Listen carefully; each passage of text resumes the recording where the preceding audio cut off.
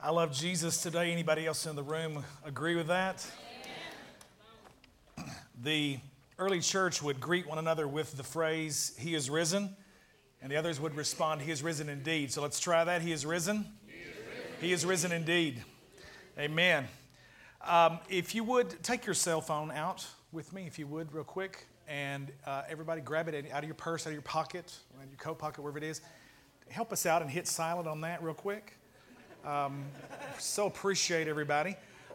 We're sort of doing a soft launch today on the live YouVersion event. Many of you have been enjoying reading through YouVersion with a great program that keeps you sort of focused on reading through the Bible in 90 days, in 6 months, in a year, in 2 years, in 3 years, whatever goal you set to do that. And there's a bunch of translations there.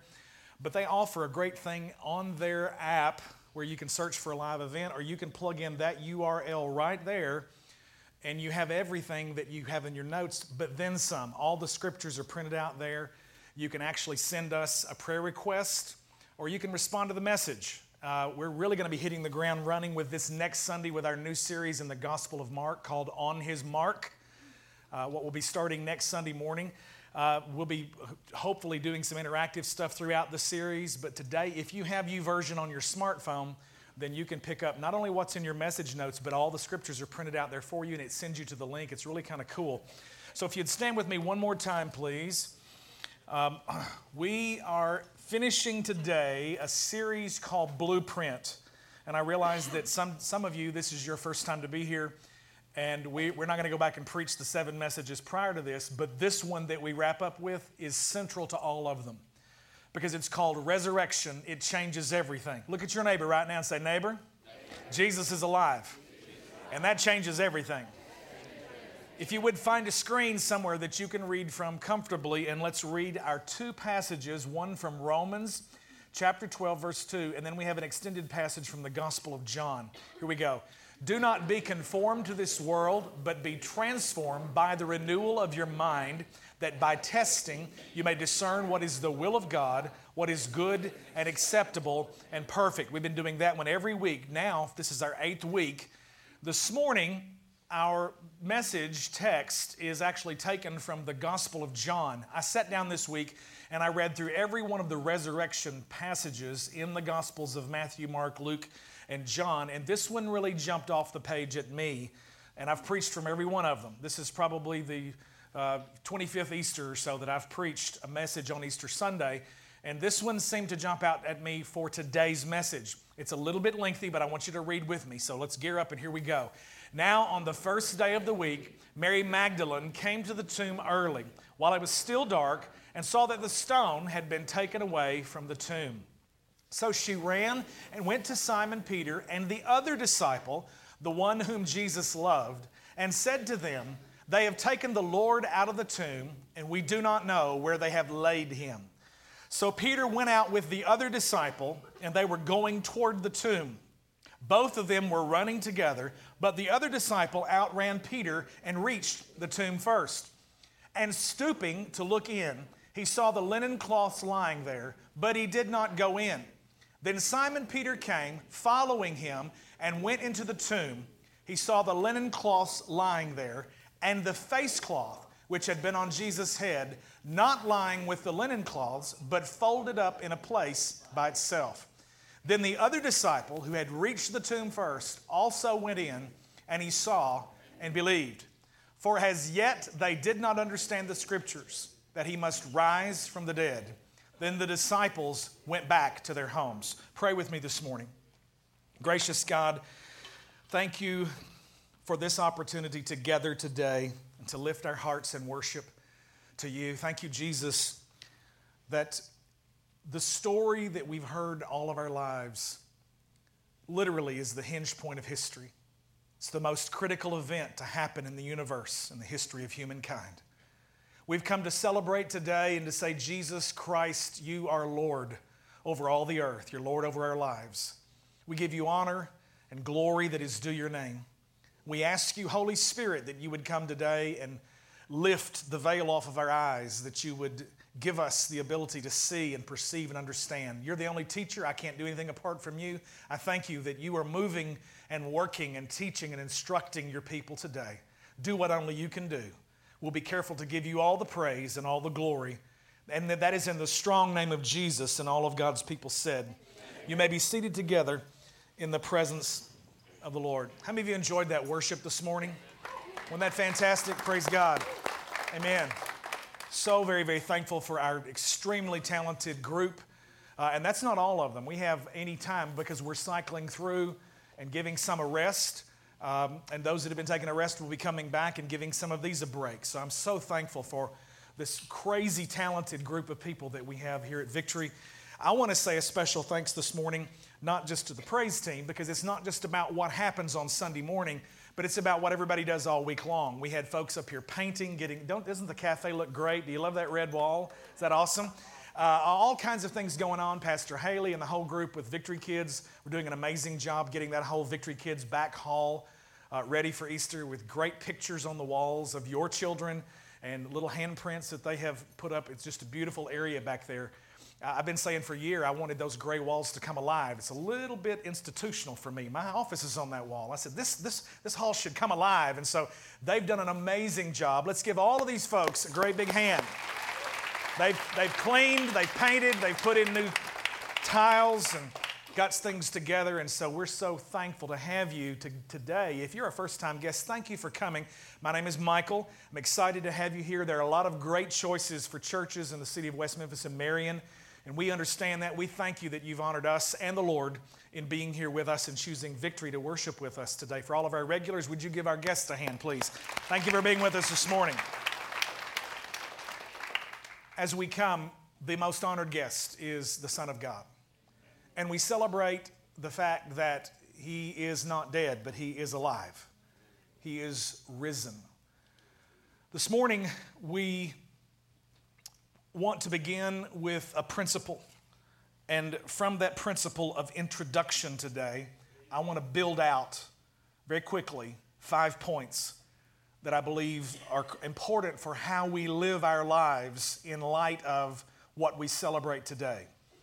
This is not just about ham on Sunday with the family or hiding eggs with the children.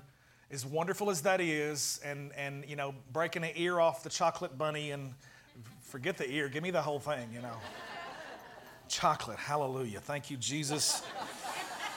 Man, there's a Greek word for it too. Praise God. All of those things that we love so much in family time, in sharing, as wonderful and beautiful as all of those things are, they could not be possible if what we celebrate today had not happened. So this morning we begin from this principle. The introduction says it this way: the historical rooting or grounding may be a little better way to say it. And it's always great after you've already printed the notes, you think of the better way to say it. The historical rooting or the grounding of the resurrection of Jesus Christ is the central truth of Christianity. Everybody say center. Abby sang the song this morning, which is one of our favorites. Michael Gungor, Israel Houghton wrote, "Jesus, be the center. Be the center of my life. Be the center of everything, Lord. Be the center of our church." Jesus at the center. That's what it all is all about, because it all revolves around Him. The Scripture says that He is the one who holds everything together. So He is the center of life. He's the center of all of our existence. This morning, as we look to these 5 things, I just want to build out this introduction just for a moment. And there is a passage in 1 Corinthians chapter 15, verses 1 through 8. So just listen as I read. It won't appear on the screen, but if you have YouVersion, you'll see it there. "Now I would remind you, brothers, of the gospel I preached to you, which you received, in which you stand, and by which you are being saved." So Paul the apostle is writing, and he says, this thing that I've been preaching to you, he says, if you hold fast to the word I preached to you, unless you believed in vain, for I delivered to you as of first importance. Everybody say first importance. For I delivered to you as of first importance what I also received, that Christ died for our sins in accordance with the Scriptures, that He was buried, that He was raised on the 3rd day in accordance with the Scriptures, and that He appeared to Cephas. Everybody say Peter. It's another name for Peter, Cephas. Then to the 12. Then he appeared to more than 500 brothers at one time. Most of them are still alive, though some have fallen asleep. That's at the time of this writing of the letter by the Apostle Paul to the church at Corinth, to the Corinthians. Then he appeared to James, then to all the apostles. Last of all, as to one untimely born, he appeared also to me. Now, two words that I want you to remember out of that passage, and that's the two words, first importance. Everybody say first importance. So we're obviously talking about priority. We're talking about something that is critical. The resurrection is central to Christianity. If this were not a validly authenticated historical truth, then everything that we believe would be all in vain. The Apostle Paul says, if he is not resurrected, then your faith is in vain and you are still in sin. And we are of most men miserable, without hope. I want you to see this morning that what Paul is writing to us is to verify and to give us historical evidence. You know, there are a lot of challenges to the veracity of the claims of Jesus Christ. I always wait for this time of year because there will be this sorry-looking picture of Jesus on the cover of Time magazine, and it will always say, debunking the myth.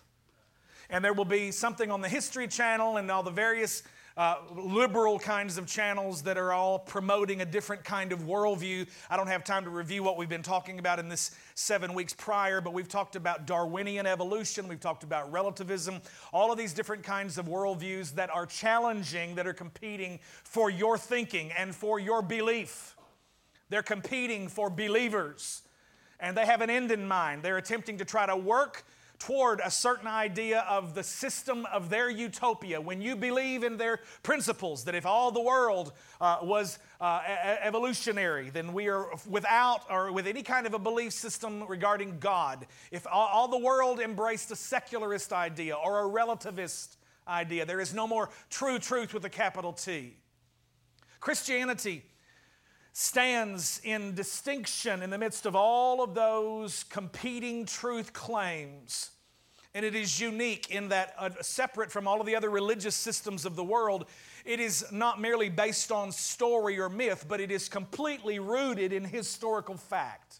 Jesus Christ was a historical person, verified, alive, crucified by Roman centurions.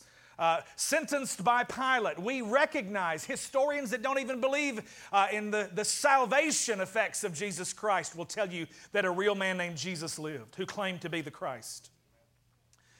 More and more they make attempts to try to prove that this issue of a resurrected Savior is not true, and those who end up trying to prove it false, 3 out of 4 times, 75% of them end up becoming believers. And the other quarter are just denying pure facts. People would not be martyred for a myth. Folks would not lay down their lives at the time of a crucial moment in whether they were going to continue to profess or confess Christ, or they would deny Him if it were just something that were made up to concoct an idea that was going to be popular for a generation or two. No, we're not talking about a couple of generations. We're talking about 2 millennia. We're talking 2,000 years later, and the historical fact of a risen Savior is still changing the world one person at a time. Put your hands together and give the Lord praise this morning.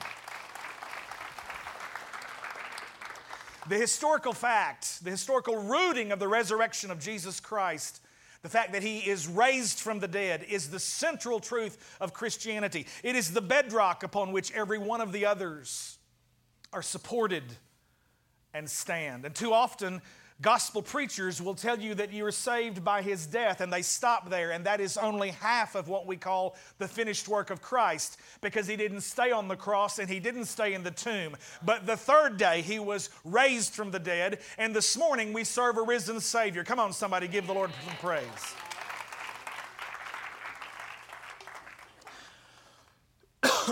Hear this. A Christian is someone who believes in the physical resurrection of Jesus Christ and lives in light of the implications of that event. I'm going to say it again.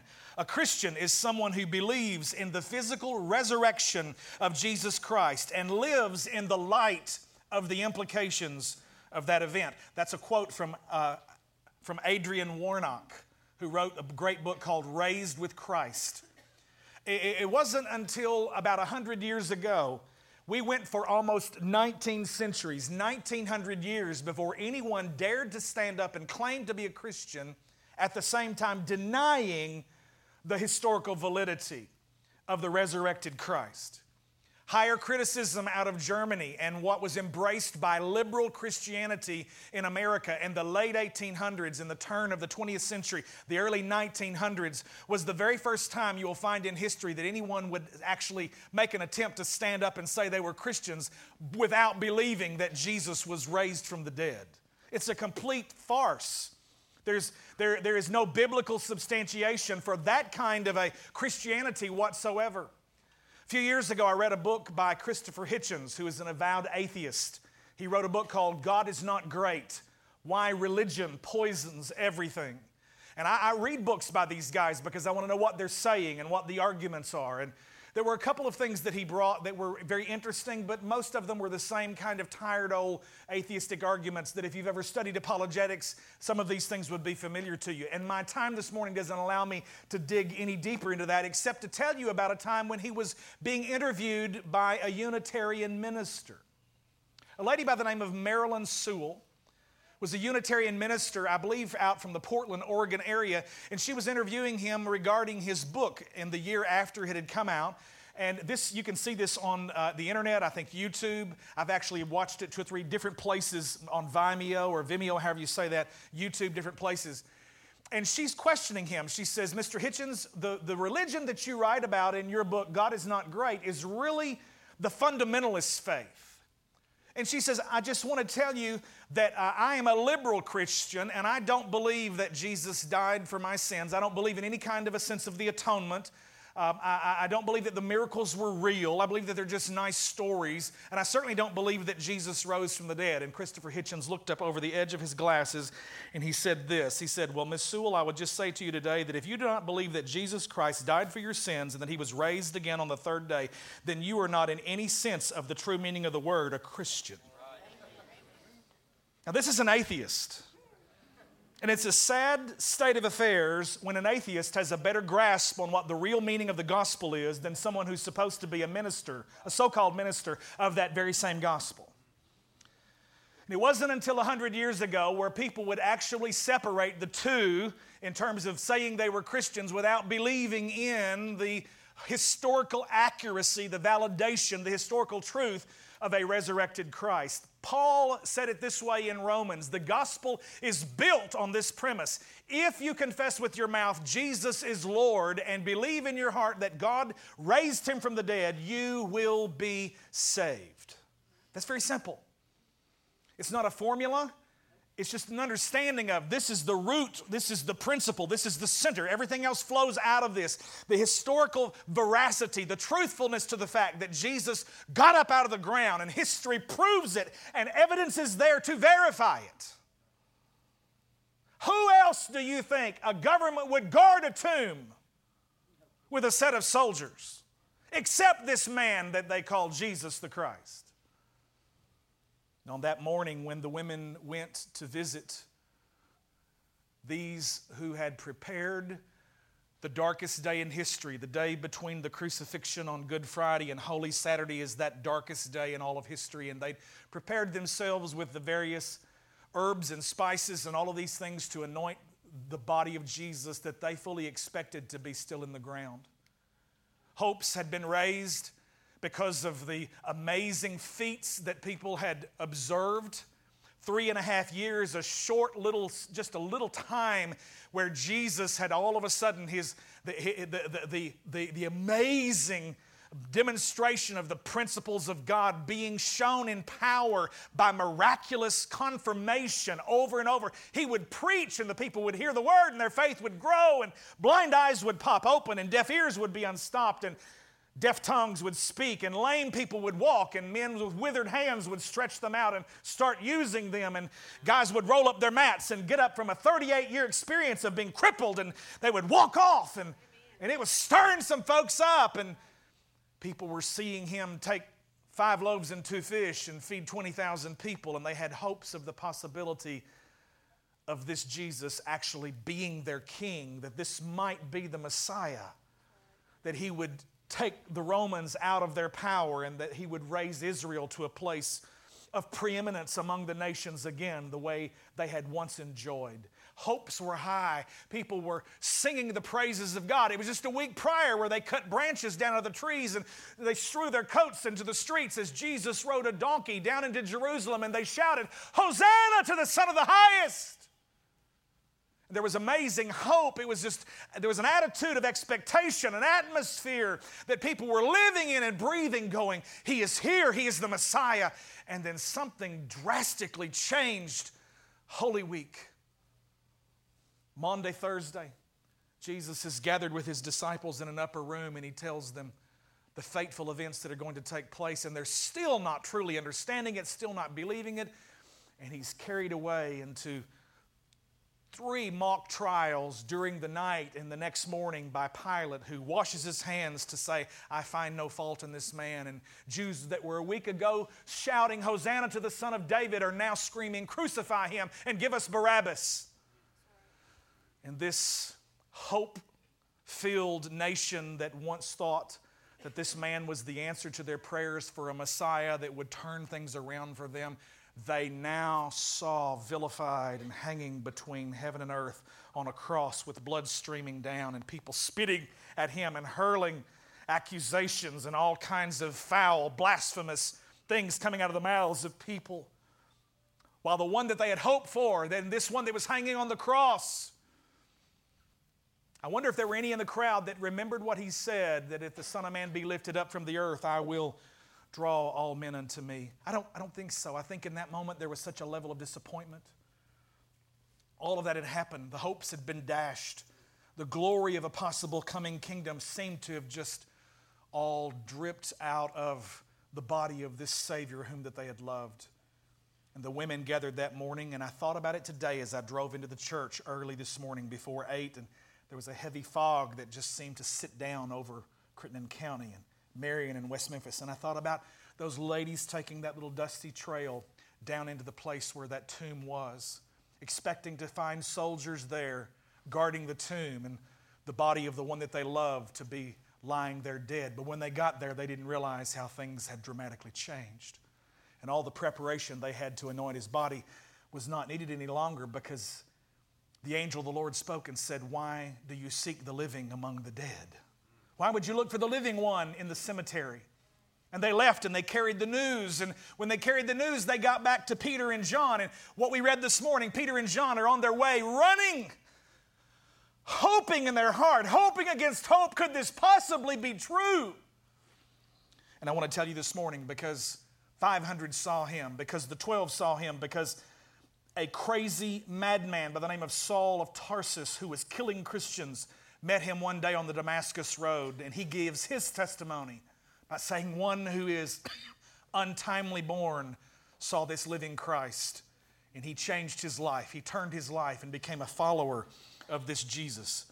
5 things this morning I want you to see. A Christian is someone who believes in the physical resurrection of Jesus Christ and lives in light of the implications of that event. Number 1, because He is alive, folks, Jesus is Lord and Messiah. Say that with me. Jesus is Lord and Messiah. The Bible says in Romans chapter 1, verse 4, He was declared to be the Son of God in power, according to the Spirit of holiness, by the resurrection from the dead, Jesus Christ our Lord.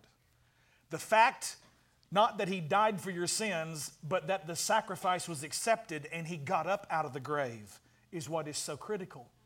Because any of us in the room can die in the place of someone else. But I guarantee you that our stories wouldn't be the same as His, with us getting up afterward. Jesus not only died for you, but now He lives for you. And because He lives for you, a Christian is supposed to live a life of worship to the one who deserves it all. He is Lord and He is Messiah. He's Lord over everything. He's Lord over every stray molecule on the planet. There is not a maverick one out there that His sovereignty is not overseeing. There's not a planet in the solar system or another system out there in the Milky Way galaxy or another galaxy in the whole known universe that Jesus Christ and His word of power is not overseeing, because He is Lord over everything. He is Lord and He is Messiah. And a Christian is supposed to live a life of worship to the one who deserves it all. Number two, the Lamb of God took away the sin of the world. 2 Corinthians chapter 5, verse 21, the Bible says it this way, "For He who knew no sin was made to be sin for us, so that we might be made the righteousness of God in Him." Jesus was the perfect sacrifice. Every bull, goat, ram, sheep, dove that was ever slain and the blood was spilt in the past under the old covenant system of sacrifices and the shedding of blood, none of them were able truly to atone for sin. They just rolled it over into a great big promissory note with the interest mounting. But when Jesus Christ became the Lamb of God who took away the sin of the world, it was in one instant completely dealt with. It changes your past. Come on, somebody, give the Lord some praise this morning. The Lamb of God took away the sin of the world, and a Christian now lives a life by the power of an exchanged life. He died for you, now you live for Him. He took your sin, He paid the penalty, He removed its power. You can be free. You do not have to be in bondage to any kind of destructive pattern of behavior. You can walk in victory because Christ has conquered everything. Come on, somebody. Number three, Jesus conquered death by tasting it for every man. Jesus conquered death by tasting it for every man. Listen to Hebrews chapter 2, verse 9. "But we see Him who for a little while was made lower than the angels, namely Jesus, crowned with glory and honor because of the suffering of death, so that by the grace of God He might taste death for everyone." Your number is in there. He tasted it for you. Somebody said it this way: if you're born once, you die twice. If you're born twice, you die once. There are only two men in the earth, Adam and Christ. We are all part of one of those two companies. We're part of the company of Adam Incorporated. We are all born into sin. We're born into Adam, and the Bible says in 1 Corinthians chapter 15, "In Adam all die." It follows the verse. It says, "But in Christ shall all be made alive." I am born in sin, naturally in Adam. But then I am born again into Christ. And now where death used to reign, life now reigns in my life. And if I'm born once, I will die twice, physically and spiritually. But if I'm born twice, naturally and rebirth, a spirit birth, being born again from heaven, then the Bible says I will only die once, and that's a physical death. Because I have now a whole new perspective. He's tasted death for every man, and a Christian is supposed to live in light of an eternal perspective. Number 4. Are you getting anything out of this morning? Jesus is the beginning of the new creation of God. He literally is the prototype of a whole new kind of God-man. He is all God, He is all man. He is Emmanuel, He is God with us, God in the flesh. And now because He has died as the sin sacrifice, taking away the sins of the world, and He's been raised up now in a flesh, sinew, muscle, bone body, literally, because He is alive in that body, I want to tell you that matter matters.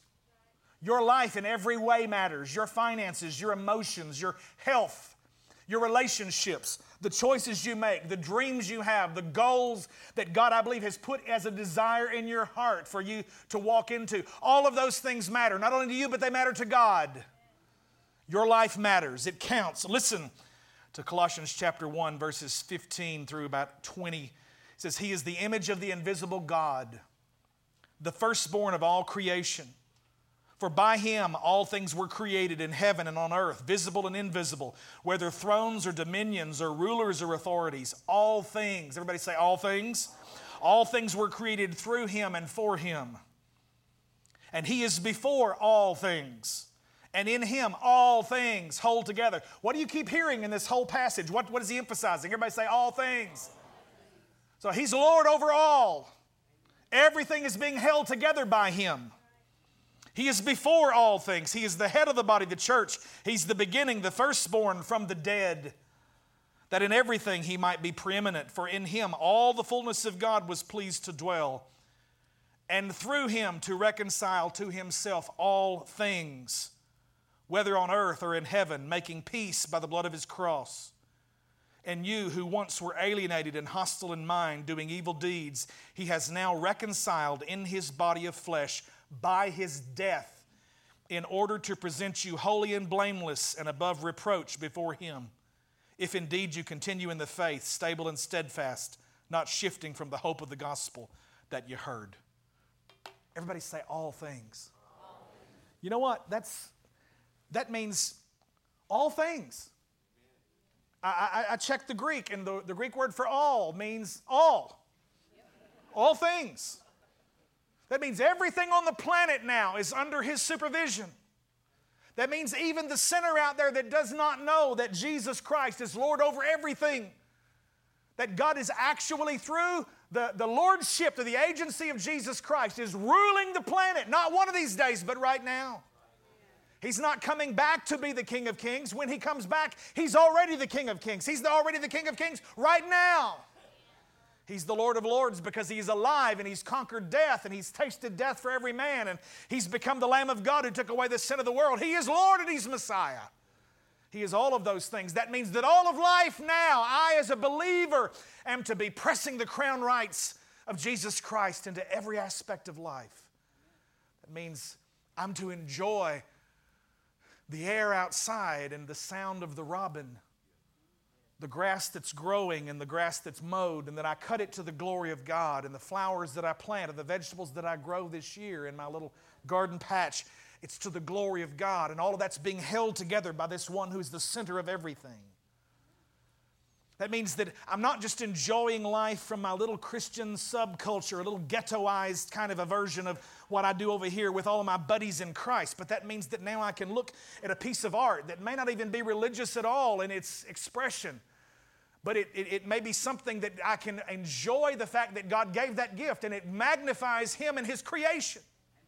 I can enjoy the music that's come from the guy who's experienced pain, and he puts it together in 8 bars of a blues riff. And I can feel the pain in that, and I can thank God that Jesus is Lord over that pain, and he's Lord over the ability that he put in that man's life to express that in that little bit of a blues. And I can say that because Christ is in my heart, that I don't have to stay blue all of my life, but I can have some joy. And I can enjoy the sunset, and I can look at the moon, and I can kiss my wife to the glory of God. I can hug my children, and I can love them, and I can enjoy my friendship with those that are around me.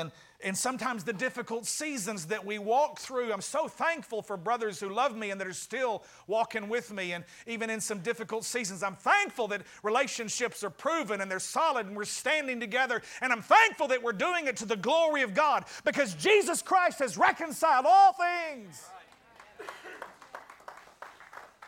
It means that I can stand up in a city that's still divided racially, and I can look at a black brother and a yellow sister and a red man, and I can look at a Latino and a brown person, and I can dream the dream of God putting a body together in this city that defies all of that brokenness, and that God can reconcile. And that what I grew up singing, red and yellow, black and white, they're all precious in his sight, that there really is a place where we can come and we can experience the beauty of all the cultures from which we've come, and we can taste of this amazing stew, and we can look at this great tapestry of all of these cultures that Jesus said out of every kindred, tribe, and nation and tongue, that they'll be gathered around the throne of God worshiping him. And we can get our blues on, and we can get a little hip-hop, and we can go south to the islands, and we can do a little bit of high church, and we can do a little bit of black gospel, and we can do a little bit of Mumford & Sons for Jesus, and we can put on our bluegrass, and we can even do some southern gospel, and we can put all this stuff together and realize that God's Lord over all of that. And all of it's a beautiful expression of the fact that he's made that all solely for his glory. We can look around this room, and I can see variety. I can see red hair and blonde hair and brown hair and black hair and blue eyes and brown eyes and green eyes, and I can see it's amazing combination of what God's made, and that you were made uniquely to show His glory. Every one of you in this room, with the love that He's poured out upon you. And I just want you to see this morning, as I bring this message to its close, a Christian is called to live a whole new kind of life. You're to look at the world a whole different kind of way. Number 5, and I'm finished. Jesus' death clears your path, but His life secures your future. Amen. He died for you. Your sins are forgiven, not only what you did, but what you might do and anything in the future where you might miss it. It's all covered by His blood. But thank God it's not just about His death. The gospel is not just that He died for you. The gospel is that He died for you and that He was raised again for you. Come on, somebody. Listen, and I'm finished. For if while we were enemies, we were reconciled to God by the death of His Son, Romans 5:10, so much more, now that we are reconciled, shall we be saved by His life. His death clears your past, but His life secures your future. If you have any ability to walk in victory right now, it's because His life is working on the inside of you. It is because of the finished work of the cross and the fact that He got up out of the grave and the tomb is empty, and that He is alive and that He's working in your heart and in your life. As I close this message this morning, I think about this passage. I think about Peter and John responding to the words of the women. And they're hoping against hope that the possibility of the report, the news that they just got, might actually be real. It might be legitimate. So they get up and they run to the tomb because they knew exactly where they had laid Jesus. Peter is running with all of his might, and John outruns him. John is writing about himself. He describes himself in this gospel when he says, the one whom Jesus loved. Just a couple of nights before, he had leaned against the breast and heard the heartbeat of God sitting at the table when Jesus broke the bread and He shared the juice and He said, this is my blood of my new covenant shed for the remission of your sins.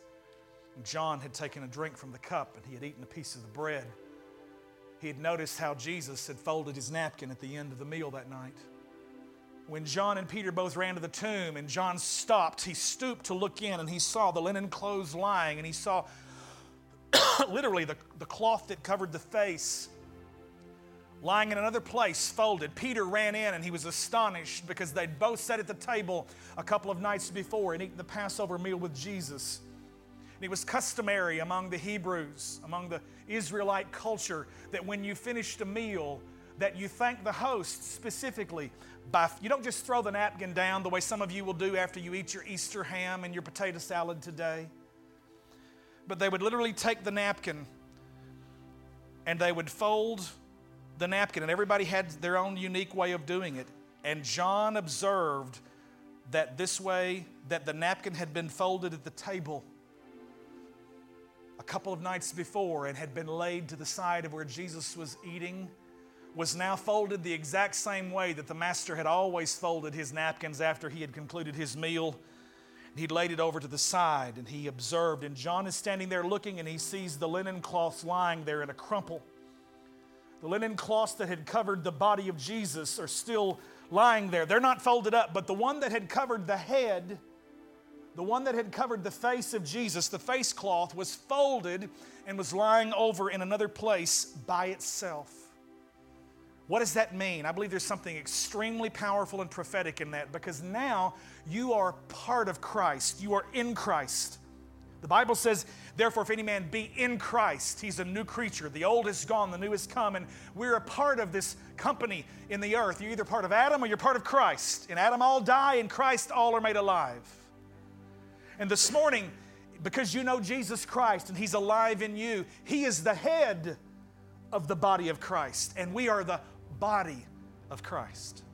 So John and Peter run in and they see the linen cloths that had covered the body lying over there to the side, not folded up, but they're crumpled up. But the face cloth that had covered the head, it was folded neatly and lying in a place by itself. And what I want to tell you is that Christ the head has already gone and finished. He's totally, completely satisfied. He's eaten the meal. He's conquered death. He's folded up the death cloth personally Himself. He's literally pulled the sting out of death. But John and Peter walk in and they see the linen cloths lying crumpled up. And what I want to tell you is this is a promise that what God the Father did in the head, in the Son, He's also going to do in the body. There will come a day when those linen cloths will be folded up, signifying that it's completely done and death has been conquered in every member of the body, in your life, in my life. Jesus Christ has already conquered death for every man. But He's done it with the promise that not only will the head do it, but also the whole body. There will be a day when death will no longer reign in your life, in your body. And that is the promise of what Jesus began on Resurrection Sunday 2,000 years ago. He said, "Behold, I make all things new." He was the beginning of the new creation of God. This morning, as we bring this service to a close, and we say again, it's of first importance. It's all about Jesus. He is the center of everything. It's not me or my desires. It's not this church. Jesus is the center of everything. Jesus is the center of the kingdom of God in West Memphis. Victory is just one church among a number of them. We're all working to advance the kingdom of God.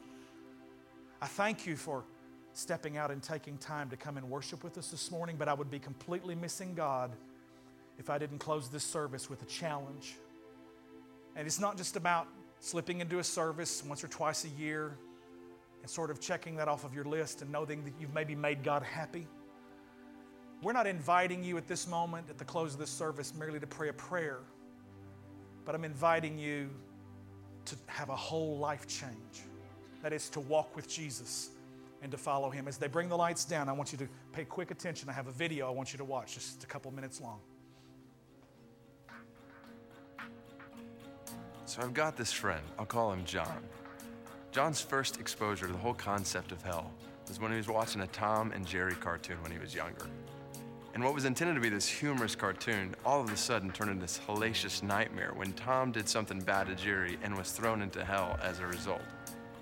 And later, John was at his church and he was talking with an older man about what he'd seen. And the older man looked at John and said, "John, you don't want to go to hell, do you?" John said, "No." And so the man looked back at him and said, "Okay, pray this prayer after me. Dear Jesus." John kind of paused. There's some awkward silence, and then he realized he was supposed to say exactly what the man had said. So he said, "Dear Jesus." And the man continued, "I know that I'm a sinner, and I believe that Jesus died for my sins, and I ask you to come into my heart and save me." And then when they were finished, the man looked at John and said, "Son, now you can know that you are saved from your sins, and you don't ever have to worry about hell again." Is that true? Is this really what it means to become a disciple of Jesus? Is this really what it means to follow Him? You look back at the first disciples in the Bible, and when Jesus came up to them and said, "Follow me," that was not an invitation to pray a prayer. That was a summons for these men to lose their lives. But somewhere along the way, 2,000 years later, amid varying cultural tides and popular church trends, we have virtually missed that call. With good intentions, with sincere desires to reach as many people as possible for Jesus, we've taken challenging words from Christ and turned them into trite phrases in the church. And in the process, we've drained the lifeblood out of Christianity and replaced it with a watered-down version of the gospel that is so palatable, it's not even real anymore.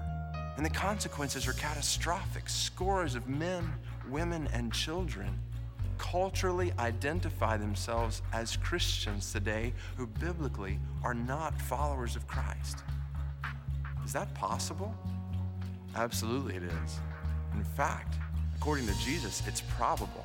He said at the end of his most famous sermon, "Many will say to me on that day, 'Lord, Lord, did we not prophesy in your name, and in your name drive out demons and perform many miracles?' And I will tell them, 'I never knew you. Away from me, you evildoers.'"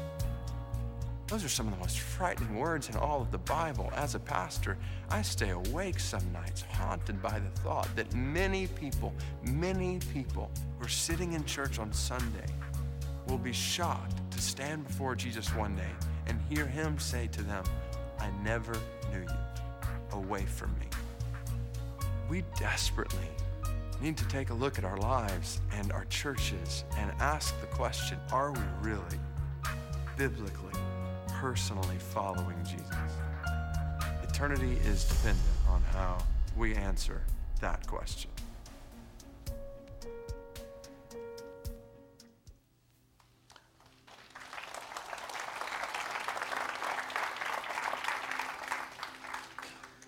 That is the question this morning.